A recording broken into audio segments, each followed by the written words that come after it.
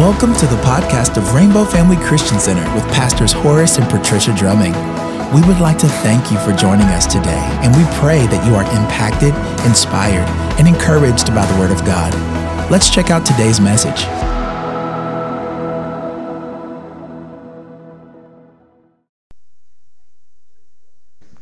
While you are still seated, why don't you just lift your hands toward heaven? If you have your Bibles, I want you to lift that Bible up in your hand. I want you to give thanks to God for His Word. Why? Because the Bible says that's the lamp unto your feet. It's the light unto your path. It's the medicine to all of your flesh. It'll bless you when you come in. It'll bless you when you go out. It'll bless you in the city. It'll bless you in the field. Whatever you put your hands to, because of what you'll learn from this word, it'll be blessed. The blessings of the Lord will come upon you, and the word says these blessings will overtake you. Goodness and mercy will then follow you. The Bible says all the days of your life, and the Bible says you shall dwell in the house of the Lord forever. These are promises from God. And the Bible says God is not slack concerning His promises, as men count slackness. Whatever God says, when it's a yea, it's a yea. If it's a nay, then it's a nay. But none of God's words will fall to the ground. So thank God for His word this morning. Amen. We're going to do a brief announcement. Sister Whitney wants to work with our children this morning in the way of children's music ministry for some upcoming events for us in Rainbow Family Christian Center. And so she's going to give you a brief announcement, and we're going to get right into the Word. Thank you. So we have 5 Sundays this month, and usually on 5th Sundays we dedicate that to the children. So this 5th Sunday, we're going to have the children singing. We're going to have the children sing. They're going to be ushers. They're going to be the greeters. They're going to do the announcements, maybe preach. We'll see. So this is today, right now, is only if your children are interested in singing. I did kind of pop into their classrooms last Sunday to let them know. So they should have kind of an inclination of what they want to do. But if specifically your child would like to sing right now, just for a couple minutes, we're going to meet in the academy side in the room over there, and we're going to teach them a couple of songs. So if your children are interested in singing, if you can all the kids just line up against this wall, and then I'll go ahead and grab you from there.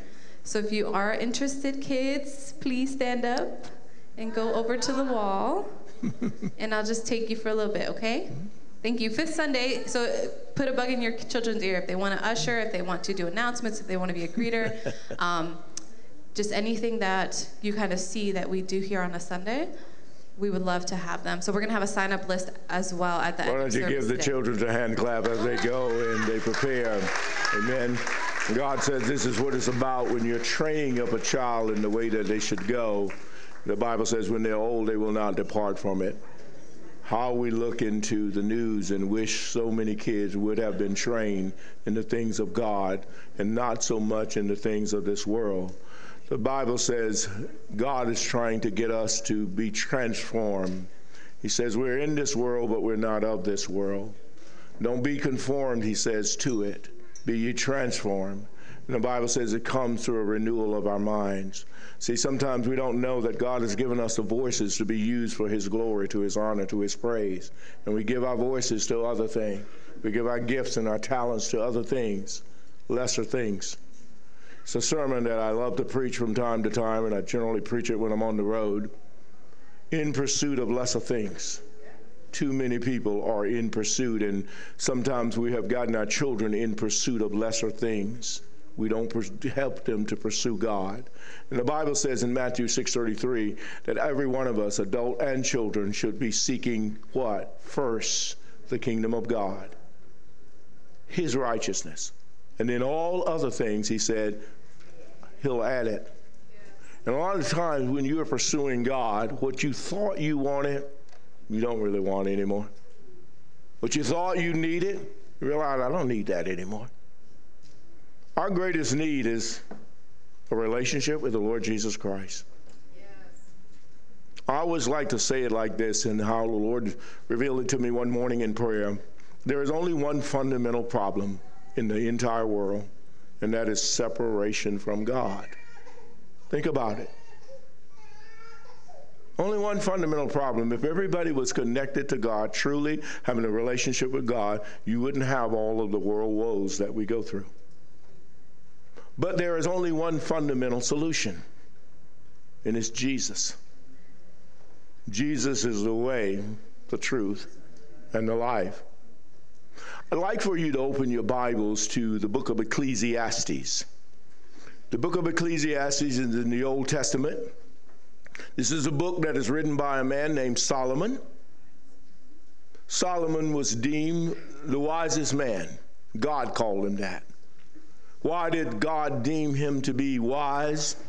Because when given opportunity to ask God for anything, absolutely anything, Solomon only asked for the wisdom of God.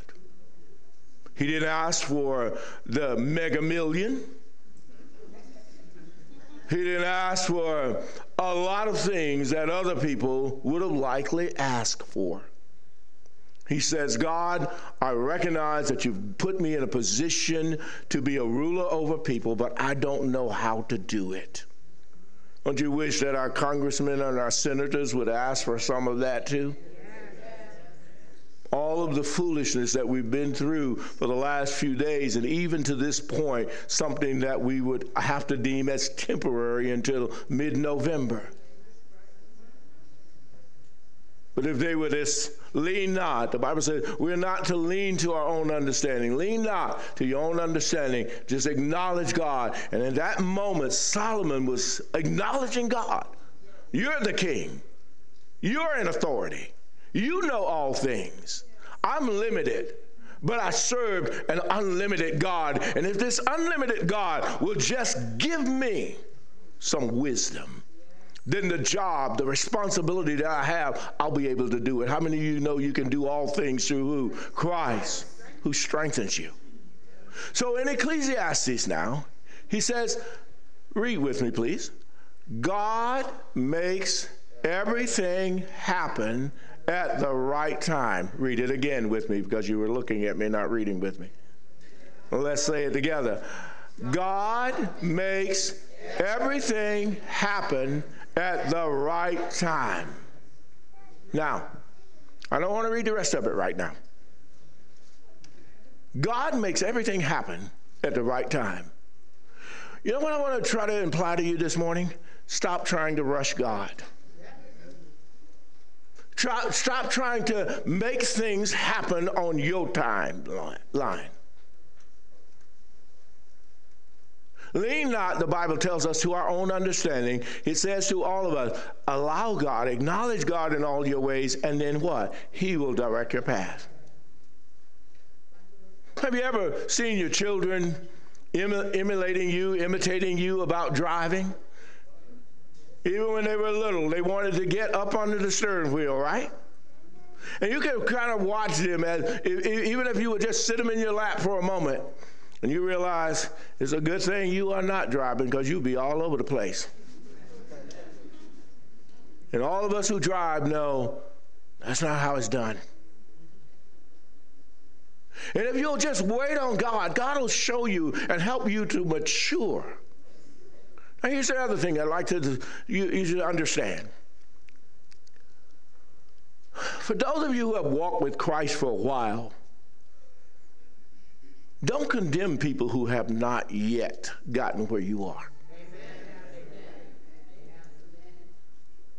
Sometimes we come across as if everybody ought to be where you are. And I don't know if you've read your Bible long enough to realize there's something called progression. There's something called growth. Yeah, did you know that your children just didn't come out the womb walking? I know some of you wish they would have. Because you were carrying them everywhere, picking them up all of the time. But they had to learn generally to what? Start just pushing. They don't even crawl, just be rocking. Some of them go backwards instead of forward. It's like, okay, baby, come on forward. They start pushing, and you realize your child is going backwards. And then all of a sudden, they start crawling. And then the next phase, they start pulling up on stuff. And you go, oh, Lord, I got to get them out of the bassinet now and get them over into a crib. I got to get them out of the crib and then over into a bed. Because they're progressively growing. Yeah. You don't start walking all at one time. You crawl a little bit. And even when they start walking, sometimes you try to slow them down because why? They go too fast. And you know what's going to happen. They're going to tumble. God is trying to show us in His Word, and I'm just going to go through some things with you this morning to help you to see, sometimes God has you in His waiting room for a purpose. Those of you who are now getting savvy with this application called Zoom, you know that if you open up a Zoom, there are people who come on and you have them sitting in what? A waiting room until it's time to do your presentation or to have that conversation with those that you have invited to that particular forum. And sometimes it may feel like God's got you in a waiting room. And the truth of the matter, sometimes He does. How many of you know the Bible says God will show you a thing from the end before the beginning? You have to keep that in mind when you're working with God and God's working in your life. Sometimes He'll show you and say, Lord, you showed me this. You said this was going to happen in my life. And He says, yeah, it's going to happen in time. Yes, God makes everything happen at the right time. At the right time. My father was a farmer. And many of you already know that. I talk about it quite a bit. Our particular crop, our cash crop, was peaches. You've heard me say, I hate peaches. Don't give me peach. I don't want no peach pie, peach cake, whatever, peach drink. It's just me, because I worked in them so much. But one thing that my father would do, he would not pick a peach before its time. There was a time when there was a particular chemical being sold to farmers, and this chemical, when applied to the fruit, would cause the fruit to look ripe and ready. How many of you ever gone to the market and bought a piece of fruit that looked fresh, just ripe, and then you get it and you said, this thing is green. They didn't give it time on the vine or on the branch to actually ripen. And that's what God wants you to know. He says, I'm the vine, you're the branches.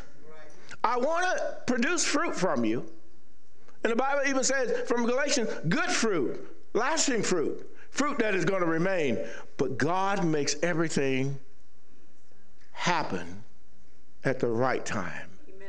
When you would put this chemical aloe on it, these peaches would just be so red within a matter of weeks. And my father would go, that's not right.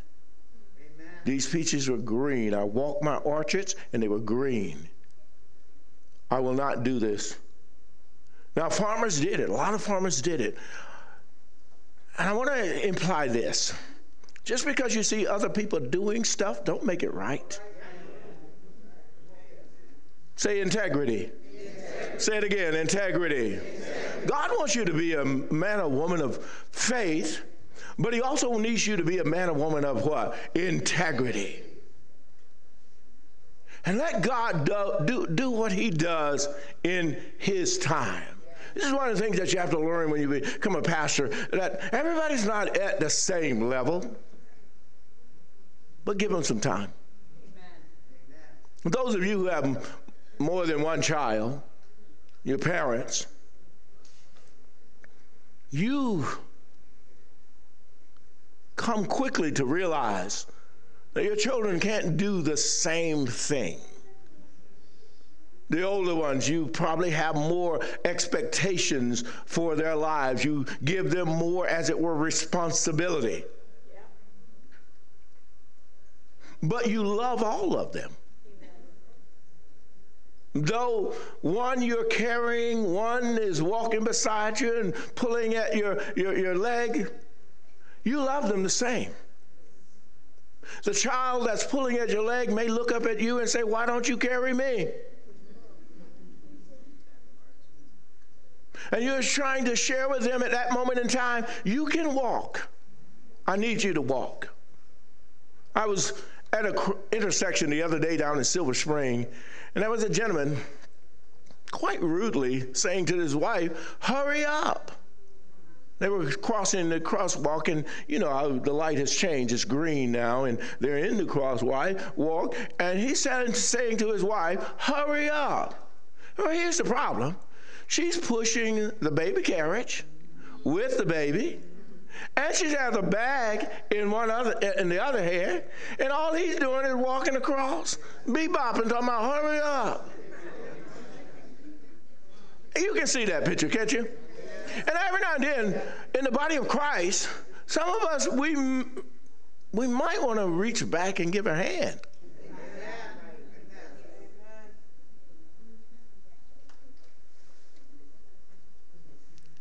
You know this expression.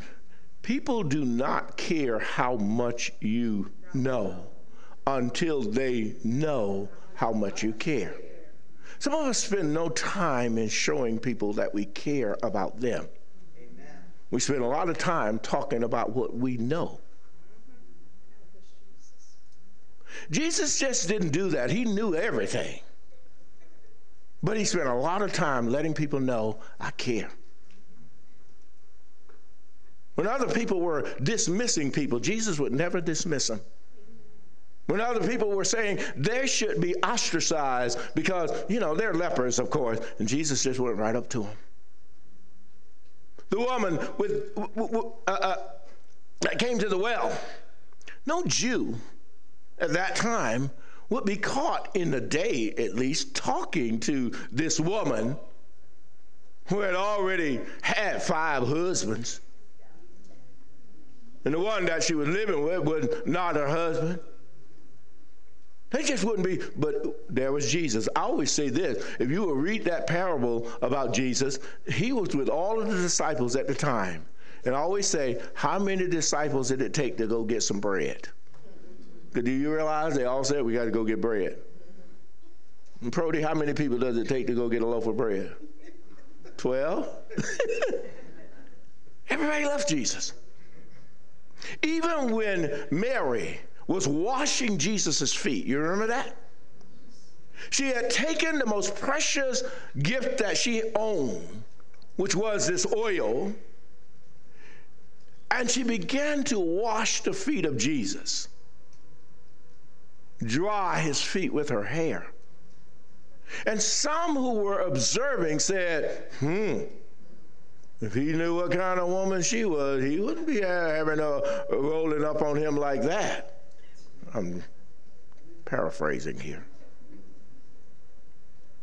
But sometimes, folks, we can judge people and we can unknowingly start aggrandizing ourselves.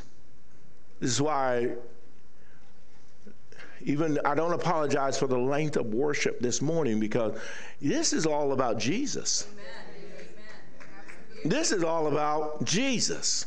The Bible says you and I have to what? Decrease so that he might what? Increase. It's got to be more and more in your life about Jesus, less and less about you. And God wants you to get to the stage in your life where you just allow him to develop you, mature you in his time.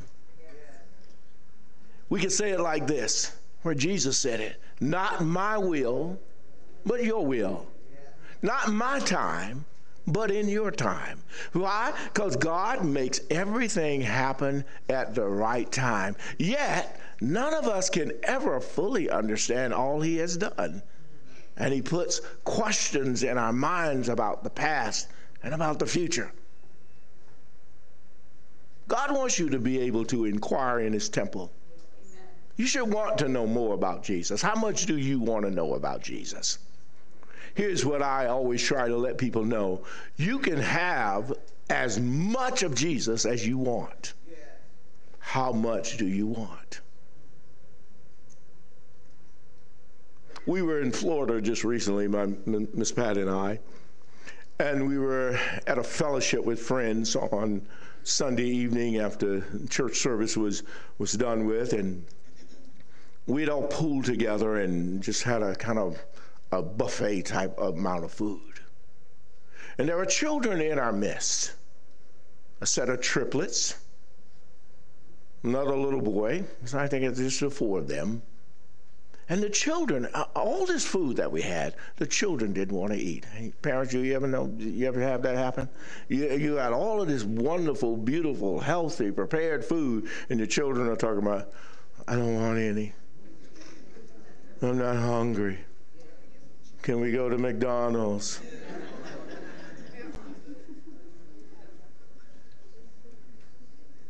Be patient. Some of you are getting impatient because, like, what's this got to do with Jesus? I'm getting there. So they didn't want to eat any of this wonderful, beautiful, healthy food, but we had also bought something called dessert. One was chocolate. One was a vanilla chocolate combination. And all of a sudden, as perky and as big eyes as they could be, every kid that was there said, I want some. The smallest one, I believe, was 3 years old. Now, the triplets is 2 boys and a little girl. Her name is Sasha. And I said to Sasha, why don't you cut the cake? And I said, just give everybody a small slice. Do you know small in Sasha's mind was not what I call small?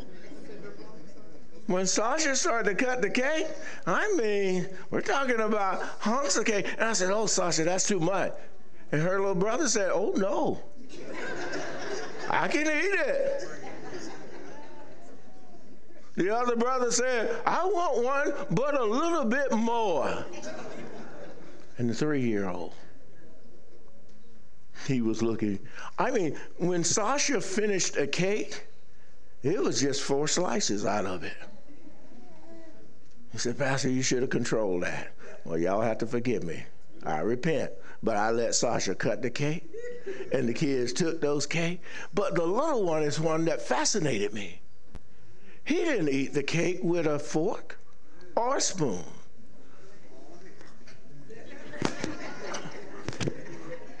And wow, he looked at us, mouth still full. Can I have another piece?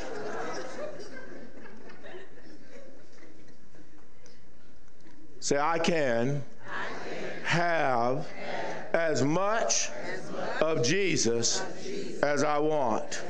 How much do you want? See, those kids were not hesitant about telling us how much cake they wanted.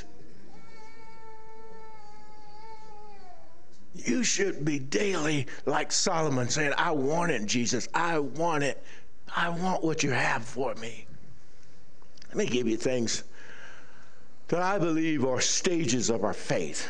How many of you know the Bible says you and I are supposed to walk by what? Faith, not by what? Sight. It is the only thing that you and I can present to God that pleases God, is to take what he's given us, the measure of faith, and walk it out. Walk out your Christian journey in faith. Walk out your Christian journey, not leaning to your own understanding, not listening to what I call the know-it-all people that call themselves our friend. How many of you got some know-it-all friends? They just know everything, and you figured out now that they don't know nothing. But they know everything. And you know that if you try to keep following people like this, the Bible says, how can the blind lead the blind? They will both end up where? In the ditch. So you got to give yourself or avail yourself to this word, because the interest of this word is what's going to give you light. How many of you turned on the light when you got up this morning? Some of you got up late. You didn't even need a light, huh?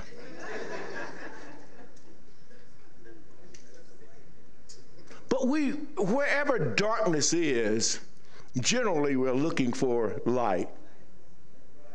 I tend to have my cell phone nearby because if I get an emergency call, I want to be able to try to respond and answer. But generally when I get up in the morning, I don't want to wake Miss Pat up.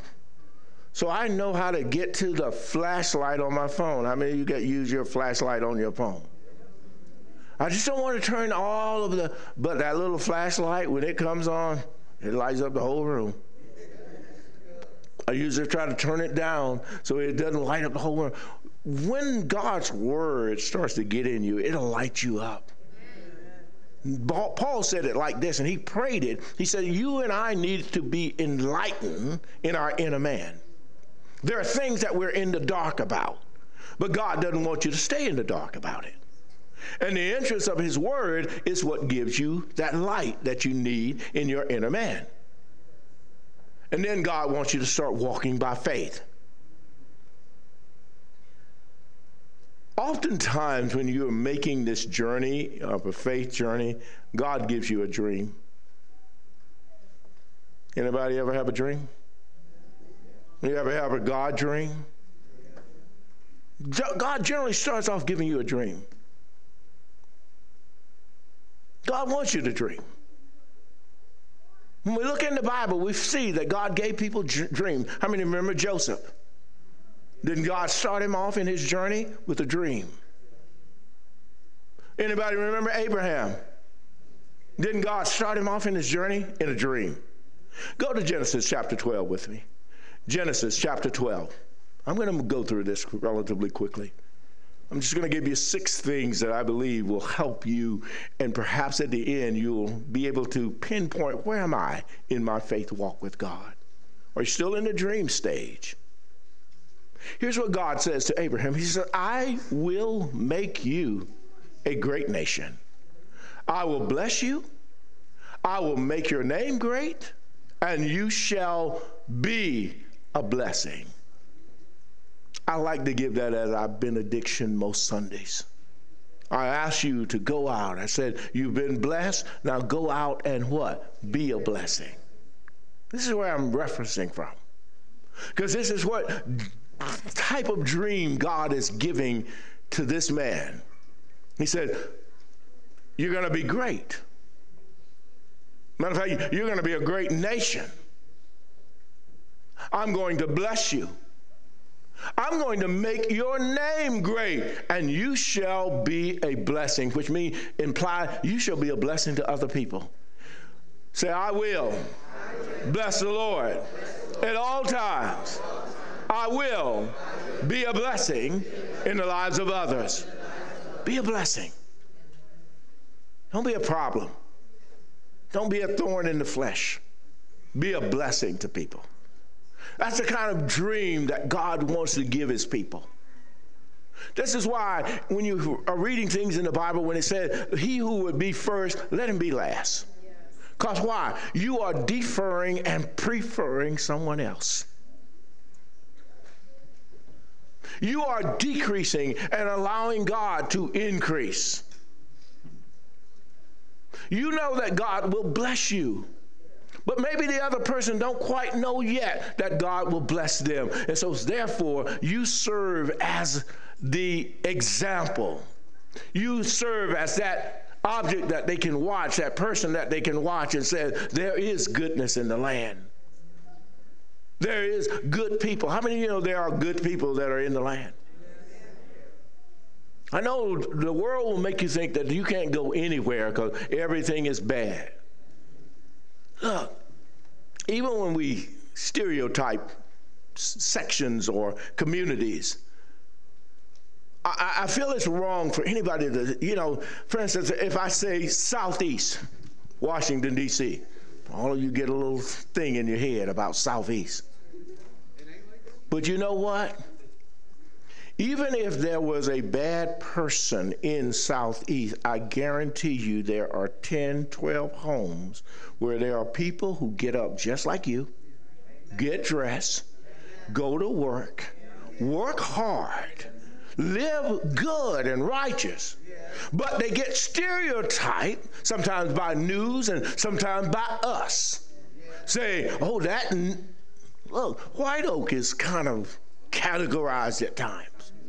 I listen to the officials in Montgomery County. I listen to leadership. Oh, White Oak or Montgomery East.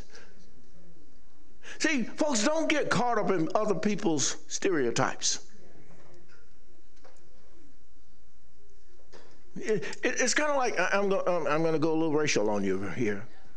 There were times when they said, oh, y'all look alike. Really? I'm coming from a position, guys, I was a kid who went to a school where I was the only person of color in it. And I hate it when somebody says, you are not like the others. What do you mean by that? Like the others? What others are you talking about? You don't stereotype people. Don't pick up on these little colloquialisms that people use to describe an ethnicity or a group of people. Get to know people for yourself. Get to know people for yourself. You shouldn't even listen to all the stuff you hear about me. You might want to get to know me. You just might want to sit down and have a conversation and get to know me. Because otherwise, you're living in the assumption area. You're living in a speculative moment in your life. And the Bible doesn't want you to be assumptive about God. He wants you to know him. He doesn't want you to be assumptive about people. He wants you to get to know them. The Bible literally says it like this: know those who labor among you. Know those who labor among you. And we're not just talking about knowing my age or knowing my race. What's my heart? What's in my heart? What's the dream that God has given us when it comes to You get it a little bit in the mission statement when it says we're building a community bridge over the cultural divide. You get it, and sometimes if you fully understand the name of the church, Rainbow, that God loves people, red, yellow, black, or white. They're all precious in his sight. But God is trying to get his people to see his people as precious in their sight. To recognize that diversity is a strength. It's not a weakness. And you know what? If it were possible, medically possible, for all of us to peel back the first layer of our skin, the epidermis, then yeah, we all look alike. Having had military experience and knowing the importance of having a sufficient amount of blood in battle, because there are times when people get shot, they get wounded, and they need transfusions. I've never seen a person who said to me, what color was the person that the blood came from?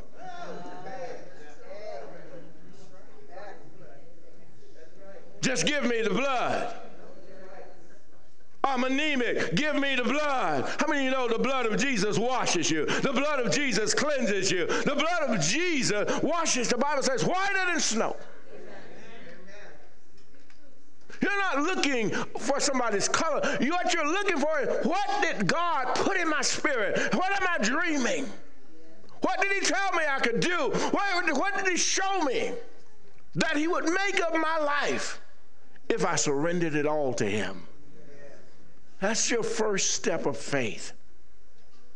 Trusting God that he will do what he says he will do in your life. Dreaming the dream. We admire Dr. Martin Luther King because he said, I had a dream. Well, he put it in the present tense, didn't he? He said, I have a dream. I have a dream. And each one of us should have a dream every day. And that should be a dream that God is putting you. Get verse 3 of this. I think it would do us good to look at the third verse as well. In the second verse, can you move it to the third verse? You read with me. I will bless those who bless you, and I will curse him who curses you. And in you all the families of the earth shall be blessed. I know that God will do that for you today too. He will bless those who bless you. He will curse those who curse you. If you're living for him. That's why we know this. God is the one who will trouble your trouble. You don't have to worry about trying to retaliate or, do you know God says vengeance is what? Mine.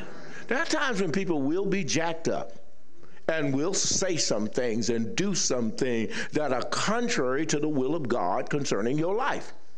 But God is basically saying, I will deal with them. You just keep dreaming the dream. You keep trusting in me and leaning not to your own understanding. That's your first step in moving in your faith, this measure of faith that God has given you. After you dream, here's the second thing I want you to write down. After God gives you the dream, decide. A decision has to be made. And then the decision is whether you're going to follow God or you're going to continue to just lean to your own understanding. The Bible says, to him who knoweth to do good and to do it not, then you are choosing to go into a sinful lifestyle. Everybody say decide. So your dreaming is the first step or the first phase of your walk with faith, a decision. Do you know that when you heard the gospel of Jesus Christ, God wanted you to be saved? But you had to decide. You had to make a decision. How many of you know that God doesn't make anybody get saved? There's no preacher that can make anybody get saved. There's no portion of the fivefold ministry that can make anybody get saved. It is a decision. It is a personal decision that you make. But if you make that decision, you will grow in your faith. Amen. You will grow in your faith. You will start from just like the baby rocking to perhaps now taking some strides in faith because you've decided Jesus is the way. Jesus is the truth. Jesus is the life that I'm going to live. Amen. I got any people that are going to live for Jesus in here this morning? Amen. You're going to live for Jesus? Amen. I mean, you're truly going to live for Jesus. Amen. You're not going to be just a Sunday morning person. Come on, dude, what would happen if your child just went to school one day out of a week? Would they graduate? Man, let me hear. Do you think they're going to graduate? No. Now you flip the switch now, guys. Pastor's about to flip the switch on you. Do you think just giving God just that little bit, that, Pastor, can you do it in 30 minutes? I'd like to be out. I'd like to be at the buffet. Oh, Wednesday, I don't have time to do Bible study on Wednesday. We do, I don't know, what do you do on Wednesday? What do you do? Because I'm looking at some of your faces, and I know some of your names, but I know you're not in Bible study. The pastor should know all of that. Blame it on Zoom.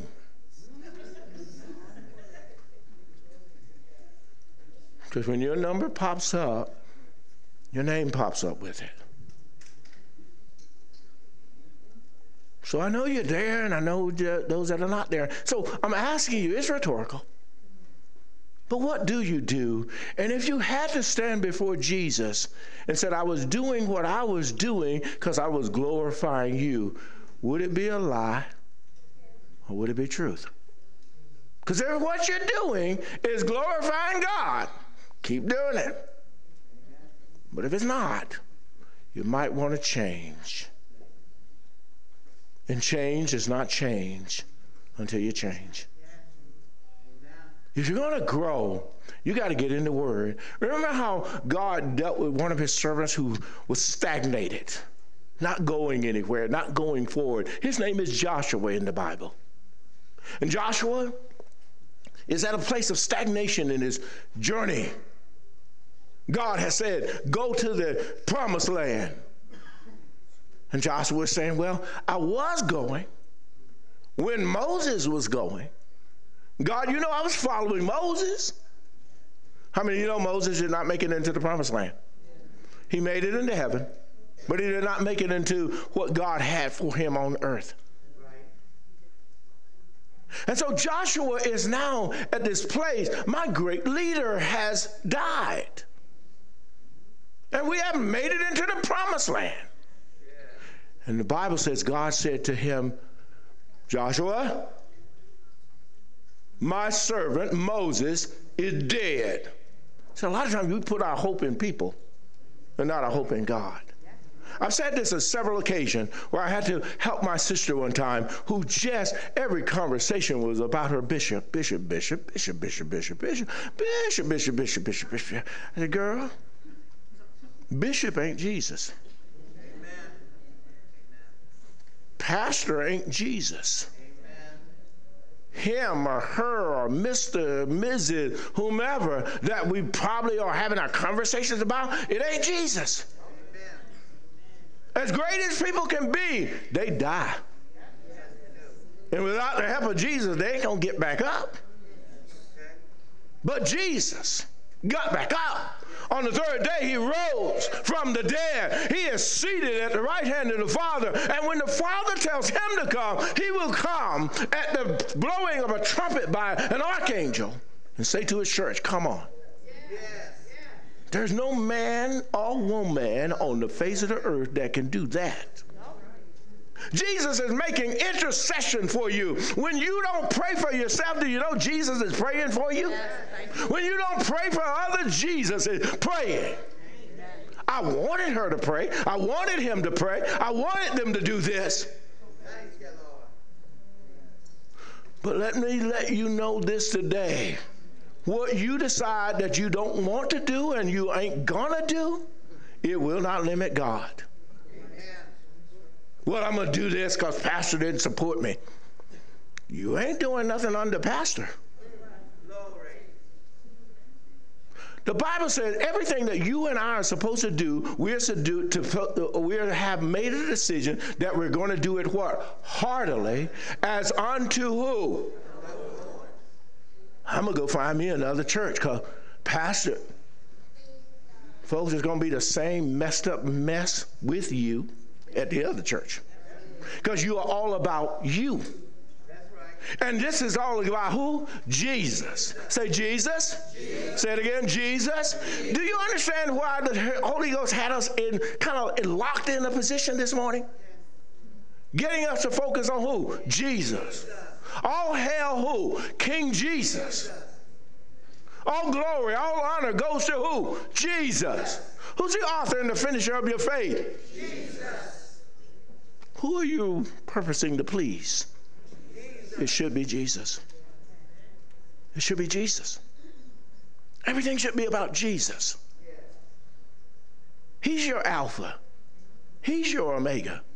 Everything begins with him. Everything should end with him. And a lot of times, we as a people get hooked on personalities, denominations, ethnicity, culture. But you might want to get your focus back on Jesus. Decide that you're going to follow Jesus. So when God gives you the dream, you can not say the dream that he gave me, I'm only going to apply it on just me, or I'm just going to apply it only on my culture. John 3:16, you all know it, don't you? Everything that God gives you is so that you can be like him. So that you're focused on this whole world.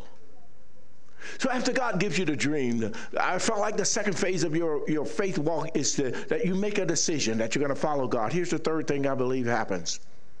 Sometimes when you have the dream, you made a decision, there comes a delay. Everybody say delay. Delay. Say it again, delay. Delay. Say it again, delay. Delay. I don't care who you are. Everything that God has said to you and God has promised you doesn't come right away, but you need to believe it right away. The Bible says when you stand praying, believe that you what? Receive. We just read from Genesis 12 a promise that God made to Abraham, right? He says, Abraham, I'm going to make your name great. I'm going to make you a great nation. He also said to Abraham, you're going to have a child, right? And I'm guessing Abraham was probably saying, God, don't you know how old I am? God said, no problem. Well, do you know how old my wife is? No problem. How many of you remember the fact that when he told him this, it wasn't 9 months later when the baby came? Anybody been reading your Bible? Was it 9 months later and the baby came? No. But yet it was a promise from God, wasn't it? Yes. We have to go back to Ecclesiastes. God does everything in his time. Some of you are like Abraham. You know how Abraham said, I'm going to help God out. Sarah started saying, man, we got to help God. Abraham, we got to help God out. Maybe God didn't know how old I was. So therefore, you remember she had a handmaiden, right? Her handmaiden was named what? Hagar. And she said, maybe we just need to get a surrogate. That word wasn't introduced in the Bible, but you know what a surrogate is, right? And Abraham didn't say, oh, hold up, Sarah, no. Abraham was probably looking at Hagar and saying, okay. I'm not trying to be sarcastic, but folks, you got to keep it real when you're reading the Bible.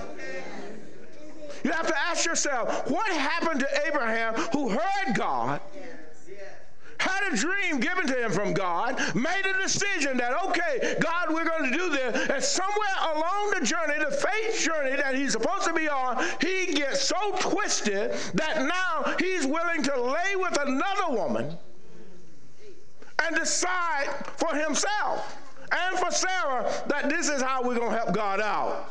This is how we're going to get the baby. No, God has never changed.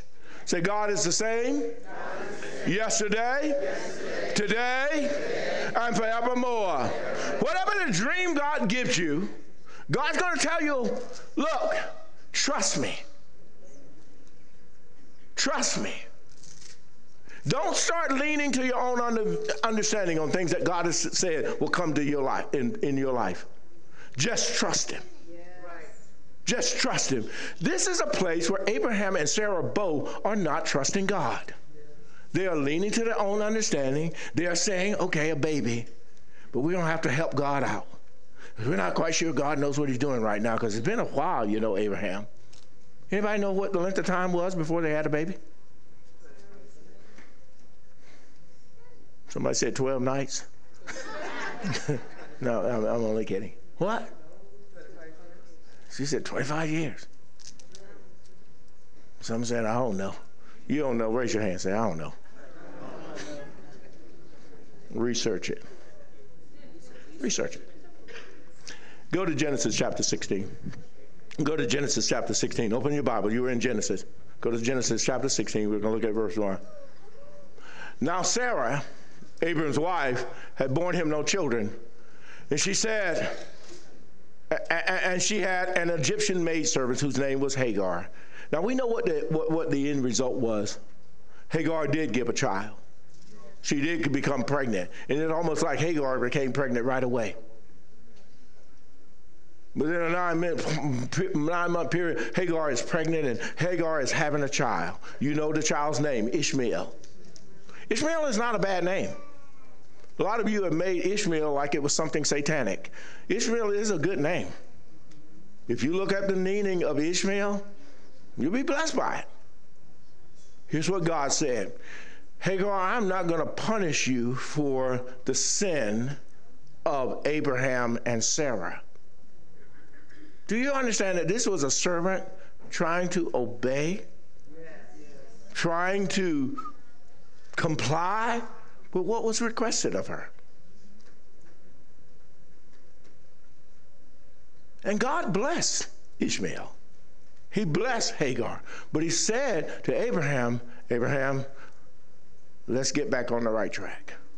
This is not how I told you it was going to get done. And now, you know what happens. Sarah is jealous. She is now treating Hagar really mean. This is a young lady who has served her. This is a young lady who has blessed her, and now she's being really mean.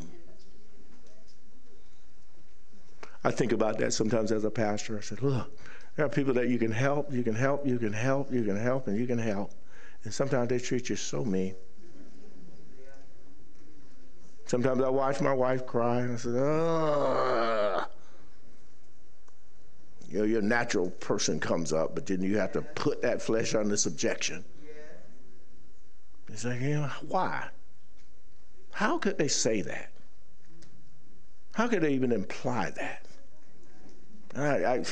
I stopped going on Facebook. I stopped answering a whole lot of stuff. I really have to keep my spirit in a place where I can just stay focused on what God has called me to do. Because people can say some of the nastiest stuff about you.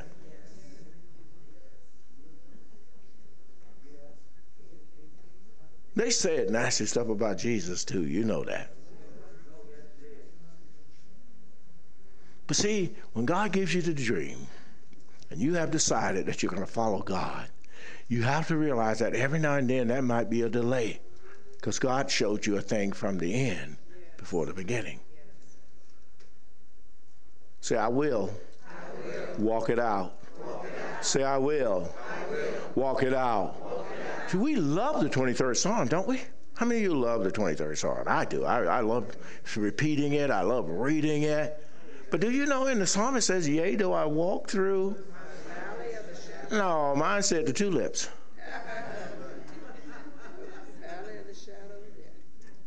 You know it ain't always a bed of roses, don't you? This is why there was a man who was here. I'll call his name. His name is Larry Hutton. And Larry was here, and Larry was preaching on a sermon one Sunday that I had to just kind of, at dinner, sit down with Larry, and I said, Larry, I love you, but what you just preached, I'm going to have to go back and preach the truth to the people, because you said to these people, my people, that after you get saved, life is just going to be a bed of roses. And that don't line up with the Bible. Now, you come to say, I come through. Say, I come through. But you might go through some difficulty. See, even after the delay, you might go through some difficulty. That would be the fourth thing in your walk with Christ. It's a dream. It's a decision. It is a delay. And every now and then, some difficulty. Anybody know what I mean when I say you went through some difficult days? Where you didn't know how it was going to work out, but God did what? Worked it out. Why? Because you didn't give up. You didn't let go of what he gave you in a dream. And you realized in your wildest dream, you couldn't have made that happen. Look, even if we took time here and said to many of you, give a testimony about how God did something supernatural, something just out of the ordinary, I believe that the line would stretch from here to here to here, because all of us probably have experienced something where we know it had to be the Lord. It had to be the Lord. My wife called me one day and she said, honey, I've been in an accident. You know, the first thing you want to know, are you okay? Yes. And when you look at how things are twisted and tangled, and even when her brother was recently in an accident, and I looked at a truck that he was in, split in half. You know the box trucks. The bread trucks, we call them. The food trucks. That's what it was, a food truck. Went out of control. Went off the road. Careened into trees. Split the thing in half. But do you realize angels can just put their hand over you? The best man in our wedding, his name was Steve Samuel. Steve has gone on to be with the Lord. But Steve, we're all military people. And Steve was in, anybody, if I say Kobar Towers, do you know what I'm talking about? Kobar Towers. He was in Iraq. Let me just put it to you there. He was in Iraq. He was on a military compound. Someone came up with a large truck full of explosive. Kobar Towers came tumbling down. It's very similar to those of you who are alive and can remember 9/11, and you saw those big buildings that perhaps you had seen when they were in their structure, and they came tumbling down. Here's what happened. Steve is playing chess. Across at a table, a person across from him, one person sitting on the right of him, another person, so it's four of them. Steve had some difficulty with it because these other three people were dead instantly. And Steve, with all of this rock and brick and metal and steel all around him, it was like he was just in a cage, protected. He said, I was still sitting in my chair, but it was a cage all around me with debris and metal. Come on, folks, I hope you never have to see an explosion. But explosions, a nail is a missile. He says, but I'm dropped 5 floors. I'm still in my chair. There's concrete and metal all around me, but I'm sitting in my chair. I'm dusty, but I'm alive. And he said, it felt like I landed on, and I use his expression, a soft pillow. Now, you know you can't do that on your own, don't you?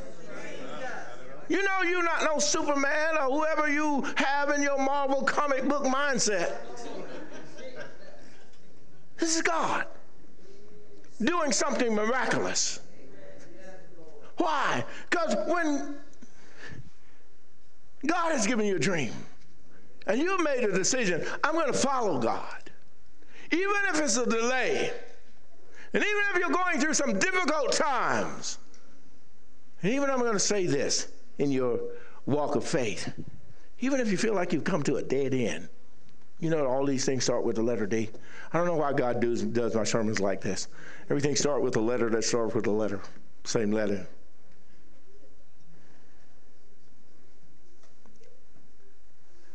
Abraham, I want to use Genesis 12:2 to kind of put this message into context. Do you know that Abraham is probably feeling like he's come to a dead end, especially when Hagar, God tells him, you're going to have to send Hagar away. Well, I have a child now, God. And I have a child with Hagar, but I still don't have a child with Sarah. But you're going to have to send Hagar away. He is your child. But that's not how I am dispensing the blessing. That is not the dream that I gave you. That is not the plan that came from heaven. That's the plan that you devised here on earth. How many of you know we want God's kingdom what? To come. We want his will to be what? Done. But it's got to come. It's got to come from heaven. It can't come because you think you're intelligent. This is why I tell people when they're asking me about doing certain activity, doing certain conferences, it's like, what came from heaven? What came from heaven? Don't get upset with me. I really have to let you know, God puts me in a halt state. He said, what came from heaven? Folks, just because you feel like you're getting results doesn't necessarily mean you're in the will of God. Case in point, so you can get it, biblically speaking. Everybody remember a man in the Bible named Moses? Yes. You get good images of Moses, though, when you think about him, right? Do you remember when the people started complaining to Moses, we don't have any water? God speaks from heaven to Moses and said, this is what I want you to do. Strike the rock. Take the rod that you have, that you've seen many miracles come as a result of, and strike the rock. And what did Moses do? Exactly what God told him to do. He struck the rock. What came forth? Water. How many of you know, even though you can give people something one time, they still probably are going to complain on another time? And it will come, you realize it's been 40 years that they were in the wilderness. So there come another time when they say, look, we don't have any water. They don't realize all they're doing is going around on a circle. The water's still over there, but they're over here now in a circle, and they say, we don't have no water. Moses is upset. He said, you just seem so ungrateful. Can't you think about what God has done? Well, nobody's thinking about what God has done. At the moment, they're thirsty. At the moment, it's dry and it's hot. And they want some water. So God talks to Moses again. He says, Moses, I want you to take the rod. But this time, I don't want you to strike the rock. Speak to it. Speak to the rock. How many of you know you're going to have to deal with your anger and get rid of it before you try to do the will of God in anybody's life, in your life? But Moses is still angry with the people. And so he sees the rock that God has pointed him to. And what does Moses do? The same thing he did the last time. He took the rock, he took his rod, he struck the rock. And guess what he got? And the natural tendency to think he got no result. He got results. You know why he got results? Because God was intending to bless his people, and he is not going to let you, in whatever little attitude you have at the time, stop him from blessing his people. Moses has an attitude. This is why Moses didn't go into the promised land. Deciding that he would do it his way rather than God's way. Say God's way. God's. Say it again. God's way. God's. Only way. Only way. Say that, please. Only way. God's way. That's the only way, guys. God's way. He gave you the dream. You made the decision. You might have a time when there's a delay in what God has said he's going to bring into your life. I'm sure Moses is frustrated. I don't know about you. I've lived more than 40 years now. I'm closer to living double that amount. That's a long time. And you can get frustrated if people haven't gotten it yet. But the problem is, Moses, you don't have it yet. You don't have this revelation that whatever he says to do, you just do it. You don't get stuck with what they did or what they didn't do, what they said or what they didn't say. What did God say? He said, speak to the rock. So get the point that I'm making. Just because you got water doesn't mean that it pleased God. Moses got water the first time, doing exactly what God told him to do. Moses got water the second time, doing totally opposite of what God told him to do.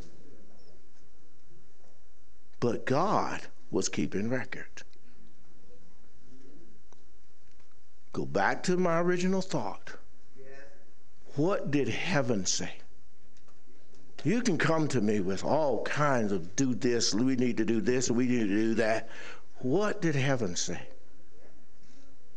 true leaders understand that whatever is coming, it has to come from heaven. And what comes from heaven is always going to line up with vision. Because why? Without the vision, the people will perish. This is why, after 40 years, the first generation, do you know what happened to the first generation? They all perished in the desert, trying to do things their way, not God's way. It was only Caleb and Joshua, the two who also went in with the total of 12 spies, and you know what the spies came back and said? We can't get it done.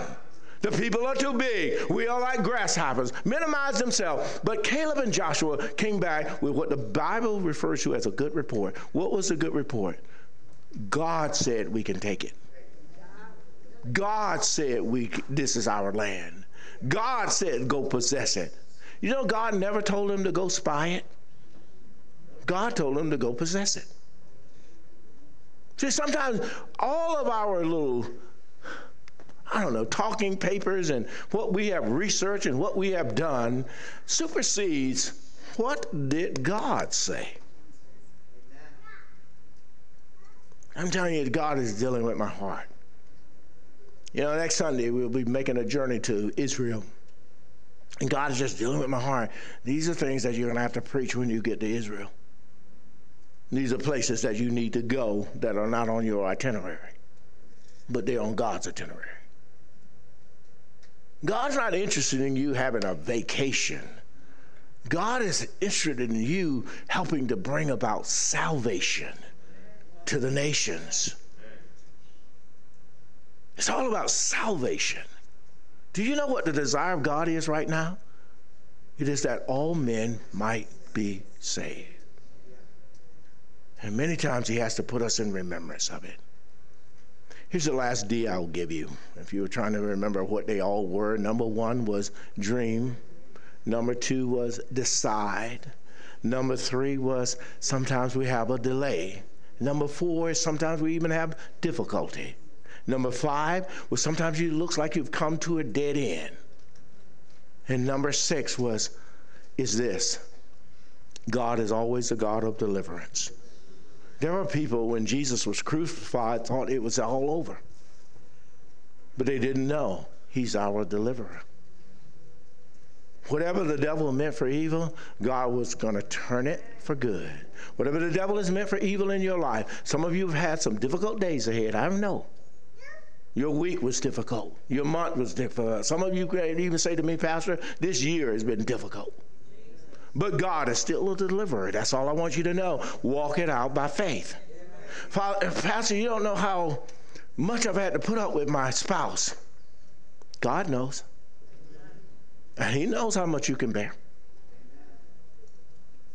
And God is a restorer. God is a healer. God is a reconciler. God is a deliverer. Say deliverance. Deliverance. He will deliver you from all evil. He will deliver you from all difficulty. He will deliver you from every delay that has ever happened in your life. He will deliver you from any sickness or any disease. He will deliver you from poverty. He will deliver you from anything and everything that's trying to block you, stop you. Do you understand where I'm coming from this morning? But there are stages of your faith. You don't come out walking from the womb. And I give you these references from the Bible. The Bible says all of us started out as something called a milk stage. Moms, did your baby start out with the meat stage? Milk. Christians, you start out with milk. However, every parent will tell you your baby shouldn't stay on milk. National Geographic freaked me out one time because there were a tribe of people that they found, and the children were up to age 16 and still nursing from their mom. I was like, that can't be real. But it was real. And the Lord just wanted me to flip it over to something spiritual. There are some of us still want pacifiers. We still are in milk phase, and we stay in milk phase too long. Say it again. I can have as much of God as I want. Please decide how much you want. I want it all. Everything that God has for me, I want it. But I'm going to have to make some sacrifices. Not like Jesus. Nobody can make a sacrifice like that. But you do make a sacrifice. Here's the sacrifice that you make. You present your body as a living sacrifice. Hear my Lord. If you can use anything, you can use me. Amen. Can I ask anybody in here this morning? I'm going to start here in my altar call. You sense a need to rededicate your life? Yesterday was so beautiful.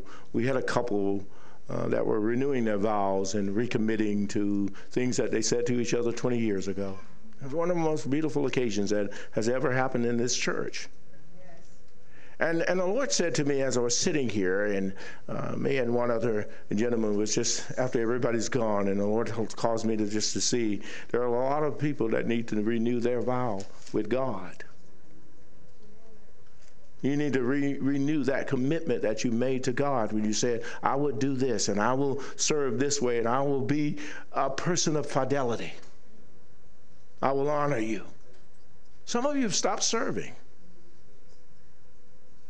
You don't serve anywhere.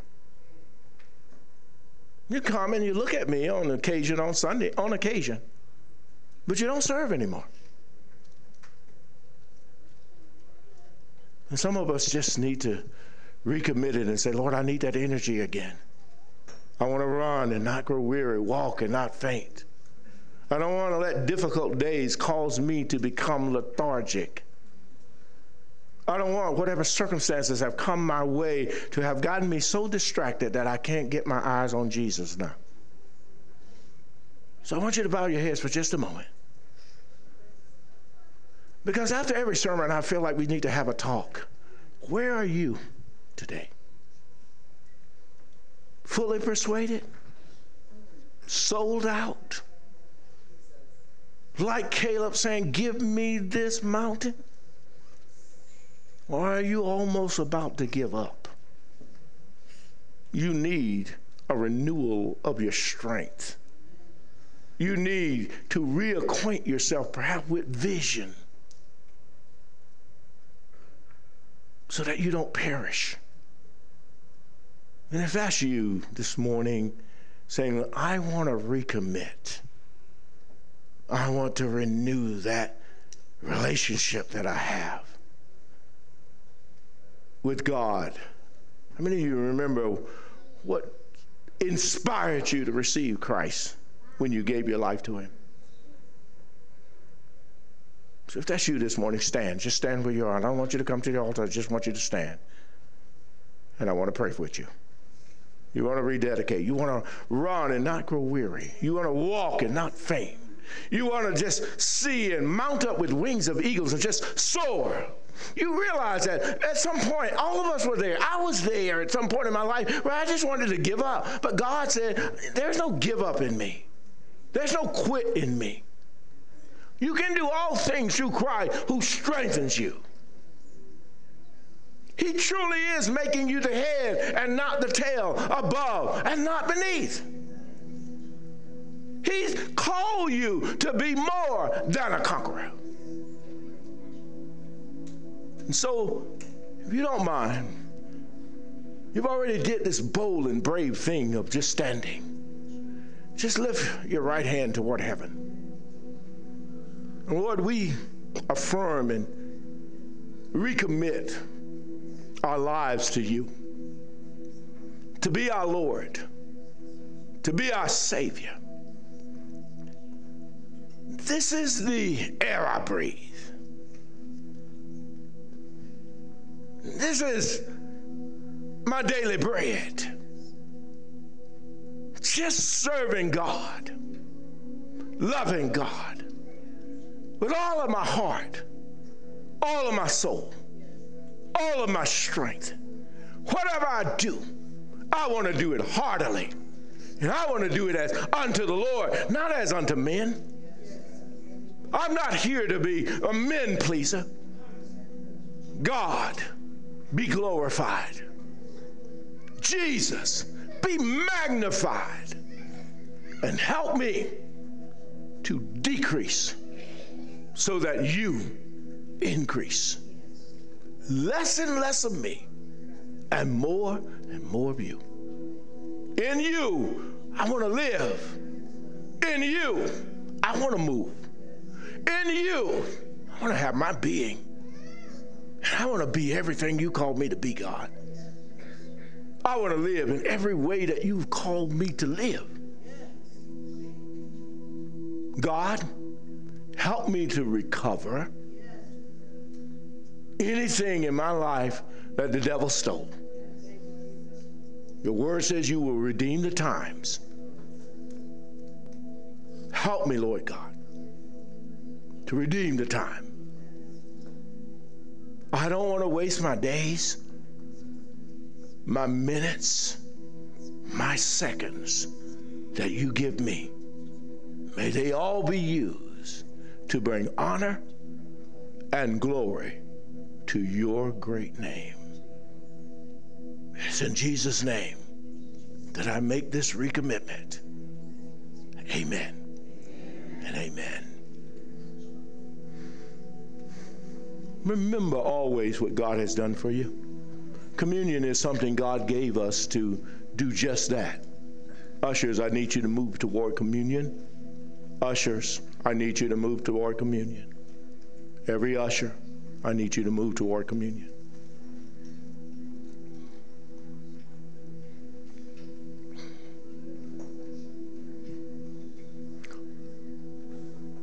You are being served things that we call sacraments, which signify that they are supposed to help you to think about things that should be sacred in your life. Communion is about helping us to remember that we had a God who loved us so much that he sacrificed his only son so that we could be free. And the Bible says, whom the Son set free, they became free indeed. No more chains. Sin doesn't control you. Everybody was born into sin.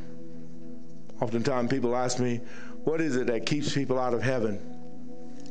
Never repenting of sin and saying, you know what? Because of Jesus, sin has no more dominion over my life. You were born into it. It wasn't that you made a choice to be a sinner. You're just born into it. And nobody can come out of sin except through the washing and the cleansing of the blood of Jesus Christ. Communion is designed to remind you that it wasn't works that cleanse you. It wasn't your education. It wasn't a number of different things that people want to assert help them to be successful. You know, oftentimes in this world, especially from the world, people will say, it was my tenacity, or it was my this, or it was my that. My hands got me none of what I have. All because of the blood of Jesus. And the blood is given to us to be graphic, yet symbolic. I don't know about you. Whenever I see blood, it speaks to me. If blood is flowing from you, I want to try to help the bleeding stop, because it represents life. Life is in the blood. This is why when something happens to someone medically, they're looking and saying, and checking your blood pressure, because you know what? Blood is taking oxygen to all the parts of your body. If you didn't know this, blood is what takes all of the waste out of your body. And Jesus truly is giving you life and taking out the waste in your life. So he gave us the blood. I've said this and I'll keep saying it till people get it. If it were possible for me to put a needle in you and extract all of your blood out of you, what would happen to you at that point? You're dead. So where is life? In the blood. What makes your life and my life so blessed is because of the blood of Jesus. We're not talking about the white and the red blood cells and the platelets of your blood.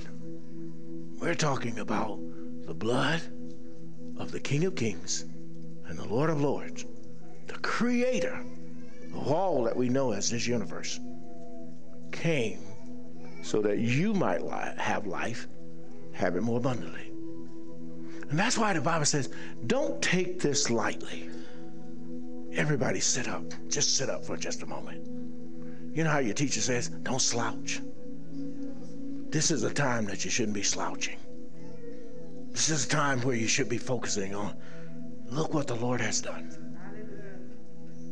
Kim and Wally, thank you for yesterday. And Kim, thank you for that song. That she came down on a Christian song. I wish more young couples would learn. Keep everything about God. Keep everything. Your receptions, your weddings, keep it all about God.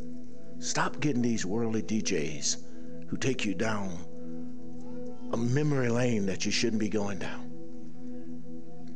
Get somebody that's going to take you to the heavenly places.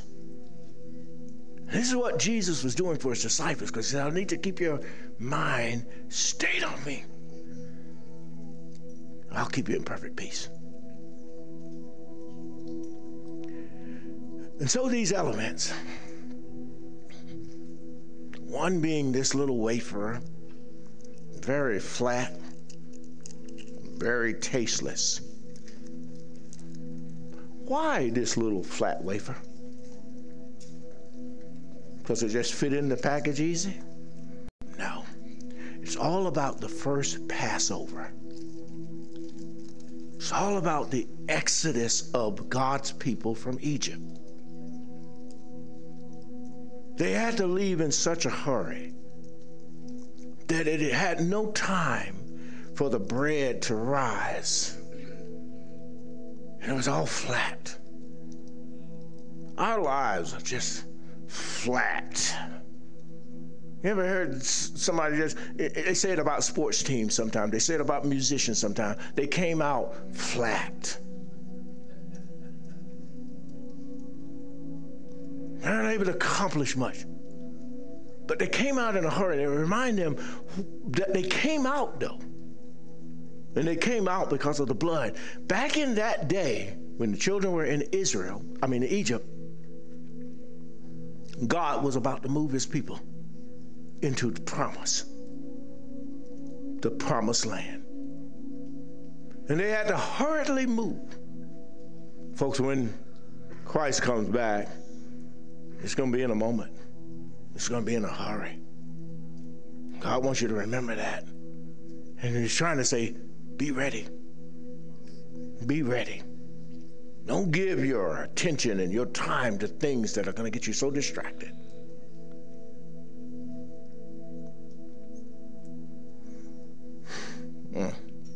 There's somebody in here. There's somebody in your past trying to get into your presence, and they are going to adversely affect your future. And I'm just going to warn you by the Spirit of God, give no place to that lustful spirit that's trying to get you back over into lust. You can't go back and try to hang with the old girlfriend, the old boyfriend. That stuff will kill you. The devil is setting you up for sure death, sure destruction. Whoever that is, I don't I don't even want to see your face. God, don't let me see that face. But I just needed to say that before we continued in this, because God wants you to do this and be holy as he is holy. So Moses told the people, God is going to protect you. The enemy is going to try to attack you, but God is going to protect you. So he told them, he says, take the blood of a lamb, and every one of you, you need to smear it over your doorpost. We don't need to do that. We're just going to smear it over our lips. You follow me? He says, because the death angel is going to, everybody say, pass over. So anytime you see that word Passover, that's where it comes from. If you wonder why Jewish people celebrate Passover, that's where it comes from. And they took the blood of a lamb, and they put it over the doorpost, because that death angel was going to pass over, and wherever there was blood, the death angel couldn't come. The death angel's assignment was to take the firstborn male from every household, even the animals. But wherever the blood was, everybody say Passover. We're getting to you now. We're getting to Jesus. Remember when Jesus appears on the scene, John the Baptist sees him. And he said, behold, what? The Lamb of God. Not the four-legged creature anymore. God will send his own sacrificial lamb. So that whatever tries to come and destroy your life, it must what? Somebody getting it. Somebody's getting it. It must pass over. And even when everything is seemingly just going chaotic in your life, you should take communion so that you are reminded, this too shall pass. This too has to pass over, because my house, and do you know you are the house now? Your body is the temple.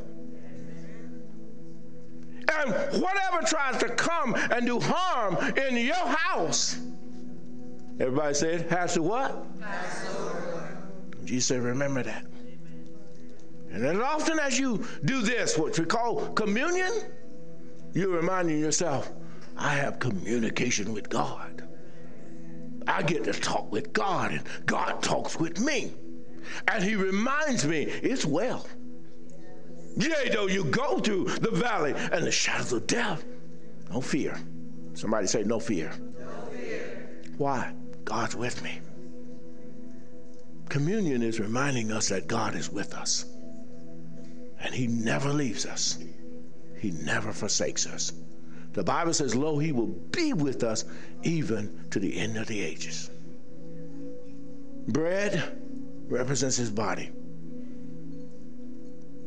That was pierced for you, pierced for me, pierced for this whole world. And so when we take the bread, we see it now. Jesus is my bread of life. He's my bread of life. Take the bread, knowing that Jesus is your bread of life. There were times when I used to think I was unworthy to receive this. In the natural, we all are unworthy. But Jesus has made it possible that you might have life and that you might have it more abundantly. So never forego communion when you've asked Jesus to come into your heart and in your life. Say, but I sinned, I did this, I did that. Do you know that Jesus is faithful and just to forgive you of your sin? All you need to do is to say, Father, forgive me. I was acting the fool. I was doing foolish stuff. Now, God doesn't want you to keep going doing foolish stuff. What he just wants you to know is that I'll forgive you. And now I'm going to give you strength. I'm going to put people around you, put things around you to help you to stay strong in the Lord and in the power of his might. And when the enemy comes in, like a flood, I'm just going to raise up a standard. No weapon that's formed against you is going to be able to prosper.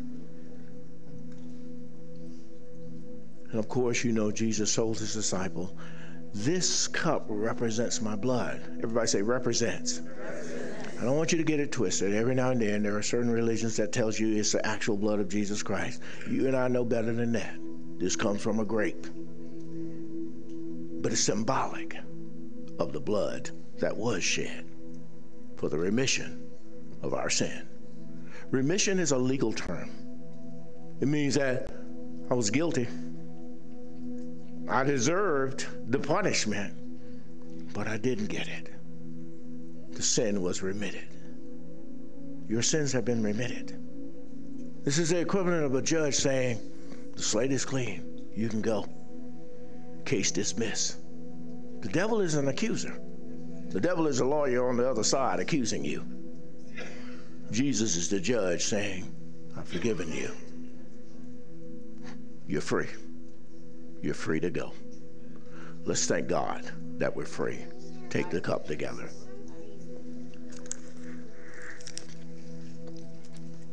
Hallelujah. Stand to your feet again. Thank you. Some may say this has been a lengthy service, but at the same time, I believe it was a necessary thing that God was doing with us to get our hearts and our minds on Jesus. It's a necessary thing for God to remind us you are going through various stages of faith, but you're getting stronger. And I say to you now, in the name of Jesus, stay strong in the Lord and in the power of his might. Live for God. In everything that you do, do it so that you honor and glorify God. Give no place to the devil. Draw near to God. God will draw near to you. And the Bible says he'll give you the power to resist the devil, and the devil will flee from you. So we were blessed when we came in. You know what? We're blessed going out. And we're going out with what we just read from Genesis chapter 12, 1 and 2. Just like Abraham, I blessed you so that you might go out and what? Be a blessing. Go and be a blessing in Jesus' name. Amen. Love you. God bless you.